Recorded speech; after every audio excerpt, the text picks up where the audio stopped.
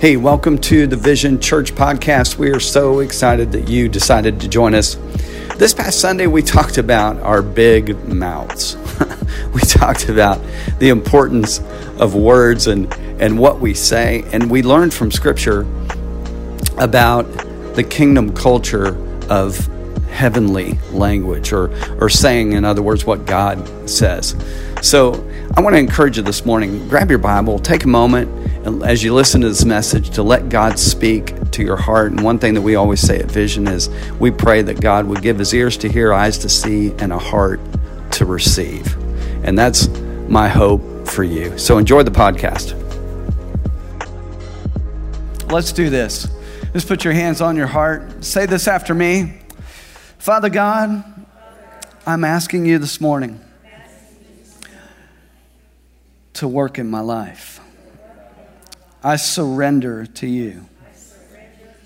Give me ears to hear, eyes to see, and a heart to receive exactly what you have for me. I receive it. In Jesus' name. Tell your neighbor they look good, and then you can be seated this morning. Come on, make it sincere. Come on.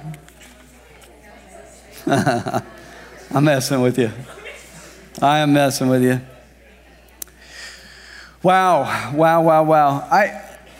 God has put something on my heart this morning. And if you would, take your Bible, turn over to Genesis chapter 1. If you wonder where Genesis is, it's the very first book in the Bible. Easy to find. And we're even going to be talking about chapter 1. I want to talk a little bit about our big mouth. Say that out loud, my big mouth. Yeah. Look at your neighbor, say, did you know you have a big mouth? The Bible talks about in James chapter 3, it talks about and it compares our tongue to a rudder on a ship. And it says that even though a ship is very large and it's tossed by the wind, it is directed by this little small thing called a rudder. And James he talks about that and he connects it to the tongue of our mouth. In other words, he's saying that your declaration becomes your destination. Can I get an amen? The things that you say matter in your life. And many of us can go back and we can look at teachers or mentors, people in our lives that we respected that said things that inspired us, encouraged us, caused us not to give up. These are people that said things that even we wrote down, and you can probably quote one of your favorite mentors, maybe somebody that said something that impacted your life. That is the power of words. My wife and I on my birthday bought a house, praise God, or we made an offer on a house and they accepted the contract, but I've signed those documents before. And what are those documents? What's on those documents? It's words. We do everything in our life is connected to words. And so we have a mouthful of words. On Tuesday night, we had something else funny happen, that our dog started barking very loudly, and I ran outside because it was not the normal bark. And they were all the way in the corner of our yard, and our small one was back about 6 feet, and he was barking. And then our bigger one was right in the corner, and he had his foot on whatever animal was in the corner. And so I went over there to see what in the world is going on, because we have possums in our yard frequently. And so I thought, well, maybe it's a possum. And then I smelt this odor, and this odor, and it was a skunk. Then I saw him, and I went, oh, dear God. I mean, how do I get my dog away from this dude? I didn't want to get sprayed. I've heard horror stories of how long that stench lasts and remains. And so our big dog, he just thinks this is his toy. And so now he puts his snout down to get a bite, and this skunk sprays him. He got a mouthful. Oh, man. And then he backs up, of course. And so, he's like, oh. So how many of you know there's things that don't belong in your mouth? In fact, tomorrow I'm going to be ordering one of those ozone machines because there's a couple rooms in our house that I just I'm going to do my best because there's still an odor, in there. So have you found Genesis chapter 1 yet? Okay. Well, before I read Genesis chapter 1, Proverbs 18 says this. It says, life and death are in the power of the tongue. So there's a power that's in our mouth that equates to either life or death. Most of the time, it's not for other people. Most of the time, it's us. And so you're there in Genesis chapter 1. Genesis chapter 1, look at verse 26. God says this in Genesis 1:26. He says, let us make man in our image according to our likeness and let him have dominion. So I enjoy it when people show me family pictures because I like seeing children that look like their parents. In fact, true story, when Zach was born, the doctor looked at Nicole and I and he said, where's this kid from? Because he doesn't look like either of you. And it's true. It was later that he started looking like us. But I enjoy looking at those because the child is supposed to look like the parents. They have the parents' DNA. Well, the child doesn't only look like the parents, they walk like the parents, they talk like the parents, right? So when we received Jesus, when we surrendered our life to him, we became his child, his offspring. So now we are supposed to look like him. We're supposed to walk like him, and we're supposed to talk like him. Yeah, my mom added think like him. I like it. I'll take it. Think like him. So you're there in Genesis chapter 1.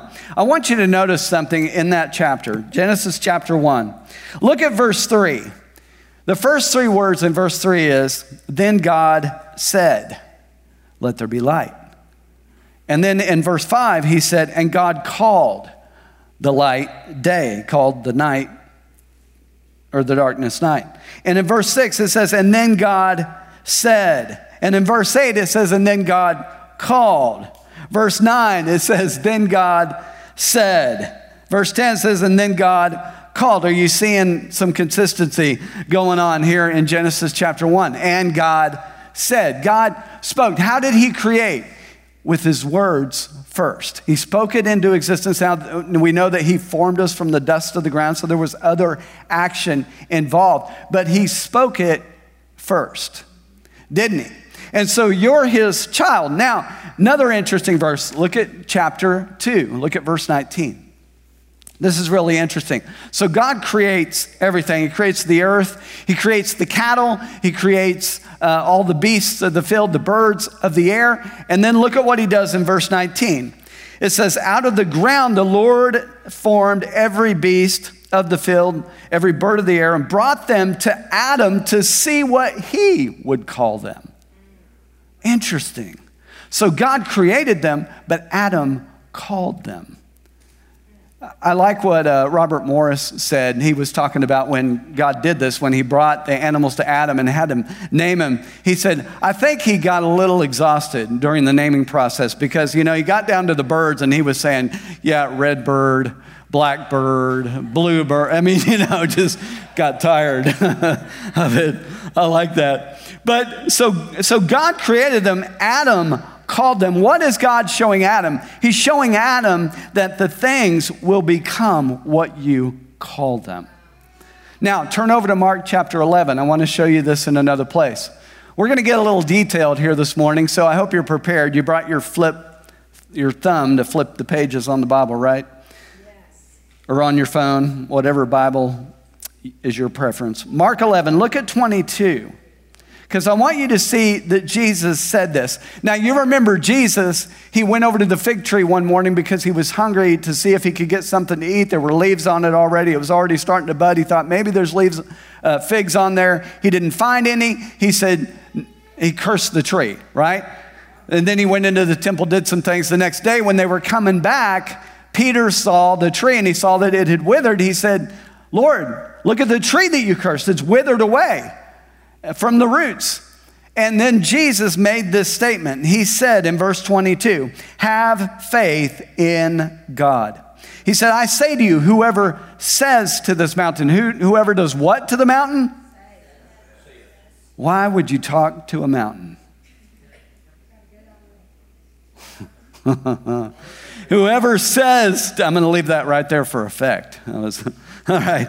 So whoever says to this mountain, be removed, be cast into the sea, and does not doubt in his heart, but believes that those things which he says will be done, he will have whatever he says. Now, a couple weeks ago, we learned about that word mountain. You remember I used the same scripture. Mountain, if you look it up in the Greek, it's a mountain as lifting itself above the plain. How many mountains have you seen that lift themselves up? This is a problem. This is a circumstance. This is a challenge. This is something that can rise itself above the plain. And what's the purpose of a mountain raising itself above the plain? Is to block the view. Is to put a barrier between you and your destination, between you and what you want to see in God. So you heard the phrase, don't make a mountain out of a molehill. How do you make a mountain out of a molehill? You speak it. You talk about it. Come on, we proved this out with COVID-19. All the science of COVID-19 is that it's not nearly as bad as other pandemics that we never even said anything about. Right? But what did you hear all last year? Come on, we've just gotten past the anniversary, and I don't know why you would celebrate that, but it's been a year, all right? And what was talked about all last year more than anything? Pandemic, COVID-19. Well, before COVID. My life was great before COVID. I want to get back to precedented times. I'm done living in unprecedented times. Everybody has something to say about COVID. Now, turn over to Matthew 6, right? You were in Mark, Matthew chapter 6. This is very interesting to me when I read this. I'm going to read it to you out of the King James. It says in verse 31, therefore, take no thought saying. This is an interesting statement. This is Jesus talking. It's in red, so you know it's important. So Jesus says, take no thought saying. That statement means that thoughts are something that you take, you receive once you speak them out. Now you're giving life to thoughts. Does that make sense? Now let me read it to you out of the New King James. New King James says, therefore do not worry. So taking thought is the same as worrying. How do you worry anyway? You sit around and you think about all the possibilities, all the what ifs. Well, what if this happens? What if that happens? What if this goes on? So my question to you this morning is, are you growing your mountain, or are you calling things that be not as though they are? Well, let's read that scripture. That's over in Romans chapter 4. Romans chapter 4. And I want you to be able to see this with me. Romans chapter 4 says, God, who gives life to the dead and calls things that do not exist as though they did. So we saw that in Genesis. We saw that there was no light. God said, let there be light, and there was light. Light came on, right? And so this is interesting. I want to read to you a scripture out of Proverbs 16, verse 24. It says this, nothing is more appealing than speaking beautiful, life-giving words. Isn't that amazing? That your mouth can be so filled with grace that it's like settings of apples of gold and settings of silver, that it's pleasant, that it's graceful, that it builds up and it encourages people. So we have that ability as a human to speak good things, and that affects people. I love it when people give me a compliment. How many of you like compliments? People give you a compliment. Why? Because it's encouraging to you. Thank you. I'm glad I wore this today. Or whatever it is. You have straight teeth. Great. So anyway, here's where I'm going with that, is that God wants us to learn how to call things that be not as though they are. Let me prove that to you. Go over to Ezekiel. Now you might have to go to the table of contents, but it's going to be all right. Ezekiel 37. And look at verse 4. You remember Ezekiel was having this vision, and he saw all of these dry bones, human bones, laying out in this field, right? Well, God spoke to him, spoke to his heart, And he said to him in verse 4, he said, prophesy to these bones and say to them, O dry bones, hear the word of the Lord. Now, why would God want Ezekiel to speak to the bones? Why not get a broom and a dustpan and do something with it? Ezekiel is stepping out on what God told him to do. Now, this is different. So now turn over to Ephesians 6. I'm going somewhere, so hang in there. This message has an odd title. The title is You Call It. So I think you'll understand as we keep going. Ephesians chapter 6. Now, in Ephesians chapter 6, you know that this talks about the armor, right? And this is a very well-known verse. In verse 10, it says, to be strong in the Lord and the power of his might, put on the whole armor of God, not part of it, put it all on.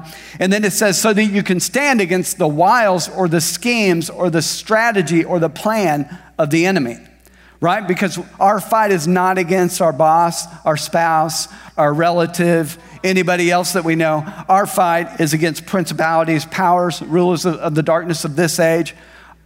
Our battle is against Satan and hell itself. Let's just say it that way, right? And so he says, so I'm going to give you some things to fight with. Now notice, he says down in verse 14, he says, I'm going to give you a belt of truth, right? I'm going to give you a breastplate of righteousness. I'm going to give you shoes that are peaceful shoes. You're going to go out with joy. You're going to be led forth with peace, right? And then he said, I'm going to give you a shield of faith so that you can quench all the fiery darts of the wicked one. And then I'm going to give you the helmet of salvation. Interesting. All of this armor leading up to this point is defensive or protective. But then he says this, but now I'm going to give you the sword of the Spirit to fight with. A sword that doesn't stay in the sheath. It comes out. And you use it. And what is the sword of the Spirit? It's the word of God. So the weapon of the Spirit is the word of God. Now, the word of God is what he's already said, his promises. Anything that he said in this Bible, Old Covenant, New Covenant, Old Testament, New Testament, you can take and you can use as a sword. You've heard people refer to the Bible as the sword, right? This is my sword. You got anything? I like what Todd White said. He said, you got anything sharp in that bag when he was traveling? He said, oh yeah, it's very sharp. And then he pulled out his Bible. Okay, it's the sword, right? Okay, so that's the sword. Now, think about this. So God's promises are greater than the report that we're facing. Think about Caleb. When Caleb came back and all the spies, and they spied out the promised land, and all the spies, besides he and Joshua, said, we can't go in. We are not able to take the promised land.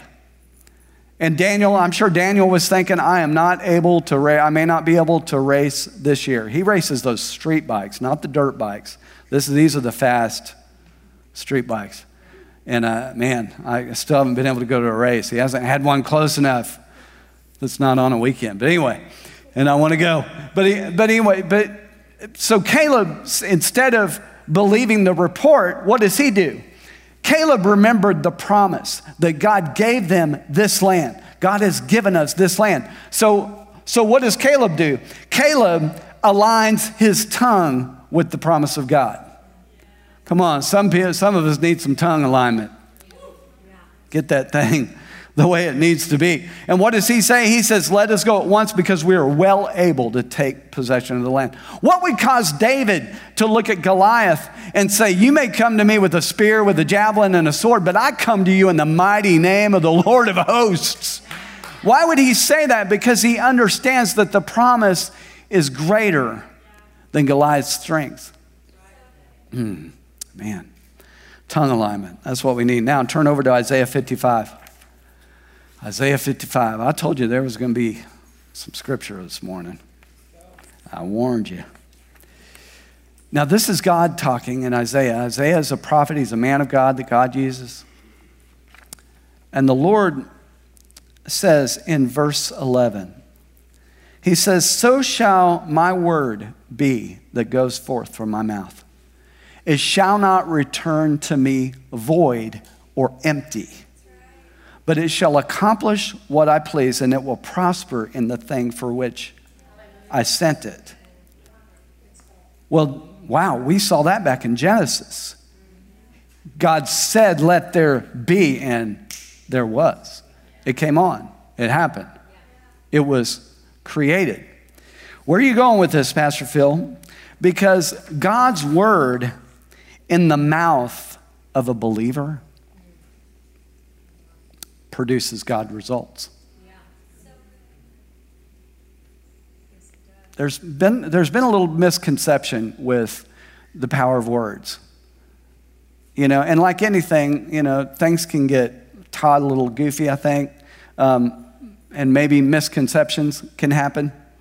And I think sometimes it became all about confession. Confession. You guys remember that I remember back in the charismatic movement, that it was all about confession. Confess this. Well, you can confess 3,050 times that I have a Ferrari in my garage, but it will not put a Ferrari in your garage. Why? You're going to have to go do something. You're going to have to go out and put feet to faith. So I'm not talking about a formula here. What I'm talking about is us as Christians aligning our tongue to what God said. And when I can stand on God's word and I can say what he says as a believer, then it will produce in my life. All right. Well, let me tell you what Jesus said about that. Go over to John 12. John 12. Don't hurt me. I'm just a messenger on this deal, okay? John 12. Look at verse 49. It says, now this is Jesus speaking, and because again, it's in red. And he says, for I have not spoken on my own authority, but the Father who sent me gave me a command, what I should speak and what I should say. So if Jesus speaks only what the Father tells him to speak, who am I to rattle off my lips and just say any old thing that comes to mind? Why wouldn't I put the word of God in my heart and in my mouth so that when I'm facing a situation, I could speak his word instead of my opinion over it? Well, Phil, are you saying that what I say can draw to me what I want? What I'm saying is it's like an elevator. Next time you're on an elevator, don't push a button and see where it takes you. See if you get to your desired destination anytime soon. Somebody else gets on. We're going to stop at every floor. You have to push a button. You guys, okay, so we're switching from winter to summer. It's kind of springish, right? Now, let's say it was really hot in here. Let's say it was midsummer already, 100 degrees outside, or close, 90s, right? And in here, I know where the thermostat is, but you guys are all burning up and sweating. Would you be happy with me? The answer is no. Just, okay, because some of you would be nice. Some of you would just leave, right? But if I know where the thermostat is, then I can go and set the thermostat. Does the temperature change immediately? Does it? Does it go from 90 to 70 instantaneously? No. Why? I set where I want it to go. This is the power of our words, is when we speak God's word, we are speaking the desired destination. In fact, he said in Joel 3:10, he said, hey, if you're weak, if you're feeling weak physically, you can speak Joel 3:10, which says, let the weak say, I am strong, and strength will begin to come to you. So you see, now I'm not speaking words in redundancy and in some kind of form of confession, but I'm speaking words because I believe the promise of God. And I believe that if I say, let the weak say I'm strong, and God gave me that command, that I can say, Lord, I thank you in Jesus' name that I am strong. I am strong in the Lord and in the power of his might. And I thank you, Lord, that even though I feel weak on the outside, that just like that thermostat, the temperature has to get to that desired place, then my health will get to that desired place. Come on, the Bible says that these signs will follow those who believe. We'll lay hands on the sick and they shall recover. Miracles are amazing. Instantaneous miracles, I've seen them and I believe them and I believe for them. I love seeing instantaneous miracles, but I'll tell you what I've seen more, recovery over time. I've seen people I've seen the thermostat, it slowly get back to 70 degrees. Wow. Thank you, Lord. The elevator. Wow. So what have you been speaking over your circumstances? What would it be like if you began to talk differently about your job and about your boss and about your coworkers? What would it be like if the only thing that came out of your mouth was, I love where I work. I love the people that I work with. God has given me such a heart of love for my boss. And I know sometimes he has grumpy days, but I know other people do. But you know what? I choose to walk in love, and I choose to not say anything negative. What would it be like if you begin to talk about your spouse that way? Man, you begin to say good things about your spouse instead of talking about divorce constantly, talking about you do this and you do that and you never and you always. What would it be like if you began to speak differently about your situation? What if you begin to speak differently about your neighbor that lives next to you? Put a big no trespassing sign right on the top of the tree above your fence. We had a neighbor do that. We did. We had Zach brought home this, what are they called, Zach? Hammock. And he was going to lay, but we only have one tree in our backyard. So what's he going to fasten the other end to? Well, there's another tree, but it's over the fence. It's just over the fence. You can reach out and touch it. So what did we do? We put a ratchet strap around that thing, and we hooked it to his hammock, and then we put the other end to the tree. Well, it stayed there all summer, didn't it? And our neighbor came over, and he cut it off. And then he put a big no trespassing sign. Come over to my house, I'll show it to you. So I had an opportunity. I'm only telling you that story to say, I didn't go and beat on his door, guys. I didn't go over there and say, dude, what's up? I mean, that's kind of mean. I didn't go over and have a conversation with him. I didn't rear my back and say, oh, it's on. It's on. Oh, that'll go real well. Now you're fighting a human. Oh, my word. It's just not going to be pretty. But you know how many people do that? With their neighbor. When it says in Proverbs, don't do that to your neighbor. Why would you fight your neighbor? Wouldn't you want to live at peace? Okay, I'm off subject. Okay, let me get back. Joshua, turn over to Joshua chapter 1. Okay, think about this. God made a covenant with who in the Old Testament? Abraham, thank you. Abram was his name prior. Abram means exalted father. But what did God do when he made a covenant with him? He said, look, I'm going to change your name. Your name is going to, no, thank you. No, help's good. You're no longer going to be called Abram. You're going to be called Abraham. And what does that mean, Rudy? It means father of many nations, doesn't it? From exalted father to father of many nations. Now think about this. When God changed his name, did he magically have hundreds of kids? Did Sarah suddenly, boom, boom, boom, every 9 months, pop out some babies? No, it was years later. So nothing changed, but his name changed. And what people called him. So here's the interesting thing. When people came up and they said, Abraham, I have a question for you. What are they doing?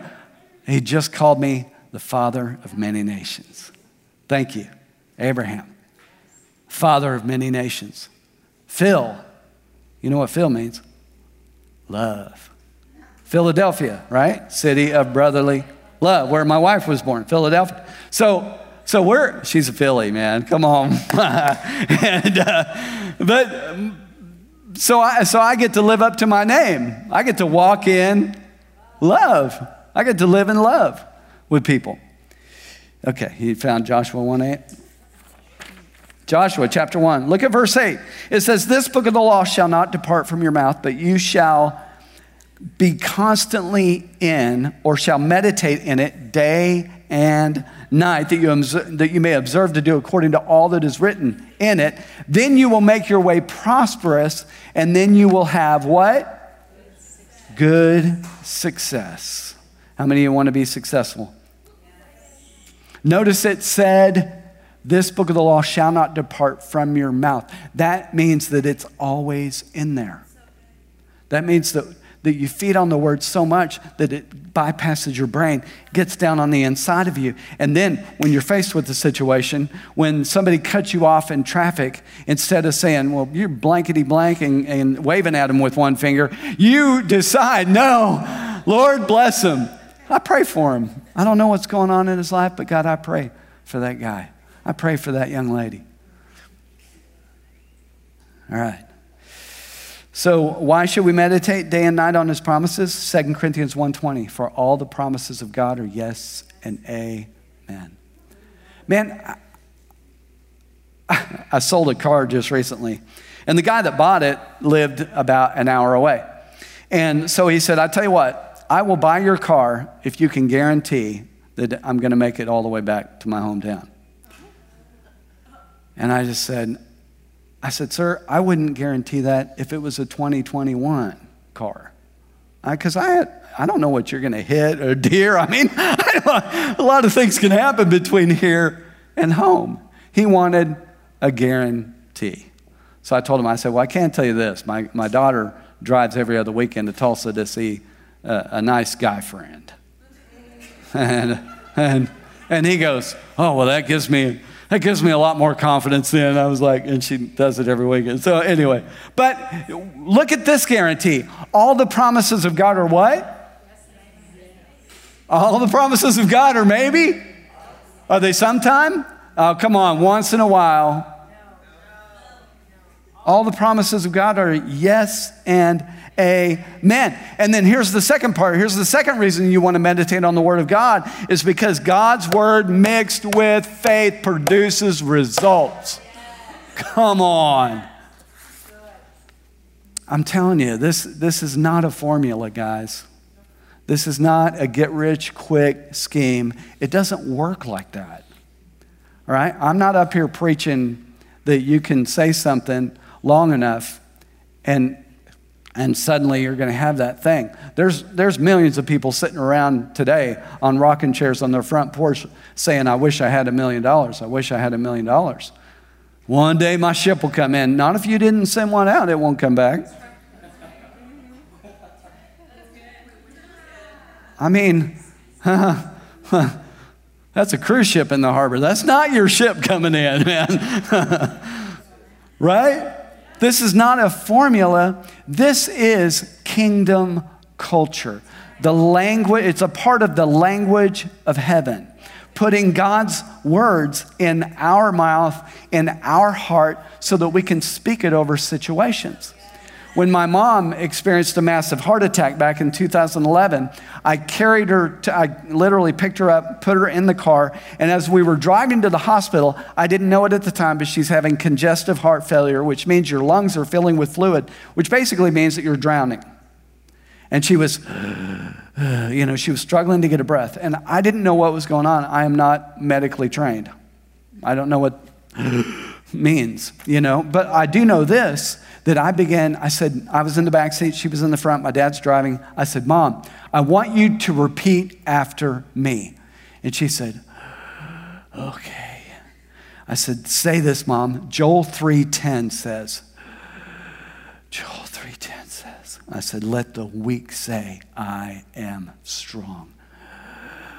Let the weak say, I am strong. Let me tell you, by the time, it's a 15-minute drive from our house to Baptist East. By the time we got to the hospital, Mom was talking as strong as I'm talking to you right now. I said, Mom, say Philippians 4:13. I can do all things through Christ who strengthens me. Oh man, are you starting to see the importance of putting the Word of God in you so that you have it when you need it? And you're not scrambling. Oh, wait, where's my Bible? Anybody see my Bible? That's not anybody here. What happened when Daniel and his friends were taken from Israel and brought to Babylon? Well, one of the first things that they did was they taught him the Babylonian language, taught him a new language. So their plan is we want to get Israel out of these guys and get Babylon into them. And they renamed them. Daniel was called Belteshazzar. Did you know that's a woman's name? That's real flattering. And so anyway, I don't want to get off track, but here's the point, is that we need to unlearn the culture of flesh and worry and doubt and unbelief, and we need to learn the culture of kingdom culture, heaven speech, heaven talk, God talk, and get that on the inside of us. Let me read to you finally in closing in Romans chapter 10. Go ahead and come on, Rebecca. Romans chapter 10. Look at verse 17. This is a familiar verse as well. It says, faith then is birthed in the heart that responds to God's anointed utterance of the anointed one. In fact, New King James says, faith comes by hearing, and hearing by what? By the Word of God. Now, let me give you a practical way to get the Word of God out of the Bible and into the depths of your heart. Everybody on their phone has some kind of notepad. If you have an iPhone, it looks like that. If you don't, it doesn't look like that. It looks like whatever yours looks like. But everybody has a notepad.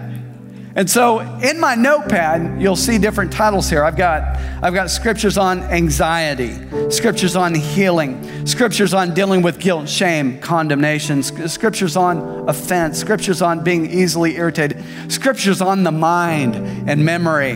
Come on, I just turned 54 and I thank you, Lord, that I had the mind of Christ, that I remember stuff. He said to remember things of old. And then increase.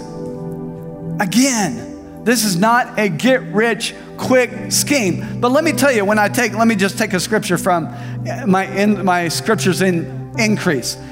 Deuteronomy 1:11 says, may the Lord God of your fathers make you 1,000 times more numerous than you are and bless you as he promised you. Now I have something to stand on. Now I can take the scripture and bring it before God and say, God, we're dealing with finance. We have a financial situation going on. I'm standing on your scripture, Lord, that you would bless me as you promised. And so I'm asking you, what is the answer? Help me break free. When Nicole and I prayed that prayer, let me tell you, when we first got married, 1992, Phoenix, Arizona, I had a job working minimum wage. Do you know what the minimum wage was? In 1992, it was $4.25 an hour. Come on, somebody. You can't even buy a banana on that salary. But man, I was working, and I was working 40-hour week every week. All I knew was I was married, I have an apartment, I have a new wife, and God, you're gonna have to help me figure out how to be the provider that you have called me to be. And so you know what I did? I took my Bible to work every day. And at lunchtime, while I was eating my minuscule lunch, I had my Bible open and I was reading Proverbs because I knew there was wisdom in Proverbs, that God would show me what to do. And I didn't know what to do. And so we were getting slowly starting to get behind, which is not hard to do on that kind of salary. And so we went out to dinner with Nicole's parents, and they wanted to take us out to dinner, took us to this fun place. And while we were there, the phone rings, and it's for me. We don't have cells back then. There was no cell phones back then. They had to locate the restaurant, call the restaurant, and get the waiter to come and get me. And I went, who in the world is calling me? I don't even know anybody in Phoenix. I have only lived here for a few months. And so I get on the phone, and it's a guy from the church, Nicole's parents' church at the time, Norval Wildman. I'll never forget him. And he said, Phil, he said, listen, I have a proposition for you. I said, well, what is it? And he said, how would you like to come work at the post office? I said, you mean throwing mail? And he said, yeah. He said, listen, I've got a contract with the post office, and they just awarded another contract to me, but it's a lot bigger route. And he said, I'm an older guy. I like my other route, and it's easy for me to do.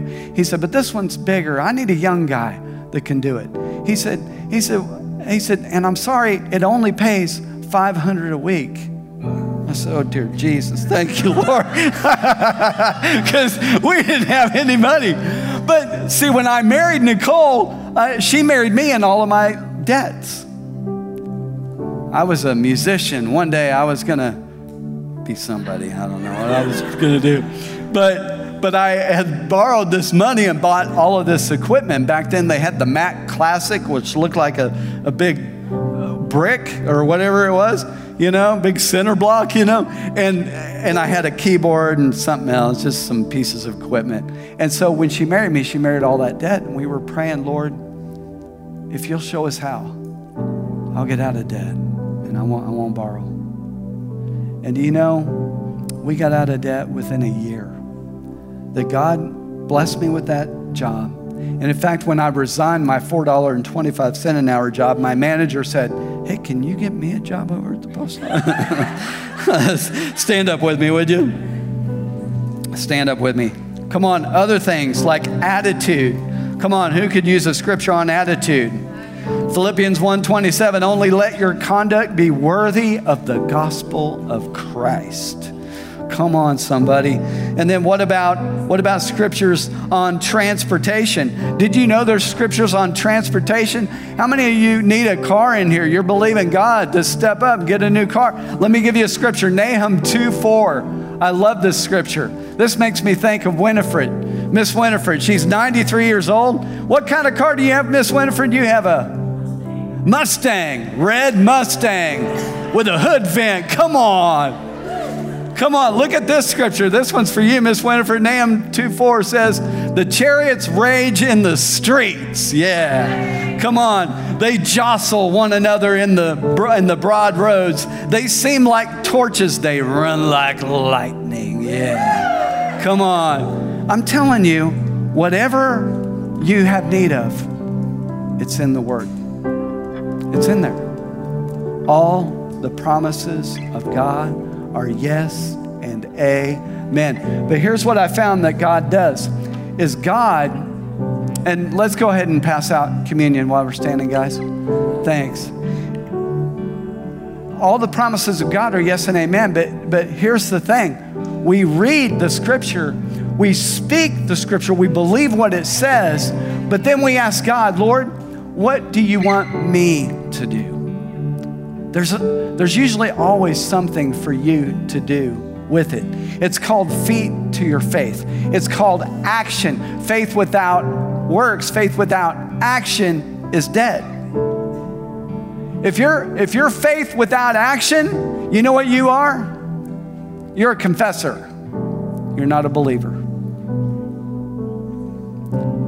Did you know that Satan used scripture on Jesus? You remember in the Bible?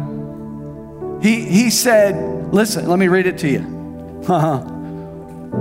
I got time because they're passing out communion. That's going to take a little bit. Where was that?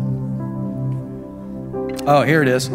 So remember Satan? So he took Jesus, he set him on the holy city and up on the pinnacle of the temple. And he said, if you are the Son of God, throw yourself down from here. Because it is written. Look at Satan quoting scripture. He's trying to use the sword of the Spirit. And he says, for he shall give his angels charge over you. So that's one scripture. And then he jumps to another scripture. And he says, in their hands, they shall bear you up lest you dash your foot against the stone. Jesus responds with, it is written again, you shall not tempt the Lord your God. How come it doesn't work for the devil? Because he doesn't believe it. He's not a believer. You can't pervert the Word of God. You can't pervert what Jesus said. But if you're a believer, if you've surrendered your heart to God, you have every right to take His promises and say, Lord, I'm believing this for my wayward child. Lord, I just read the story of the prodigal son, and I thank you, Lord, that my son, my daughter, they cannot run from you anymore. They're getting exhausted. They might as well give up and come home. And I thank you, Lord, they're coming home in Jesus' name. The prodigal son is an amazing scripture. That's prodigal sons, prodigal daughters, doesn't matter. It works both ways. But those are scriptures that you can receive for yourself.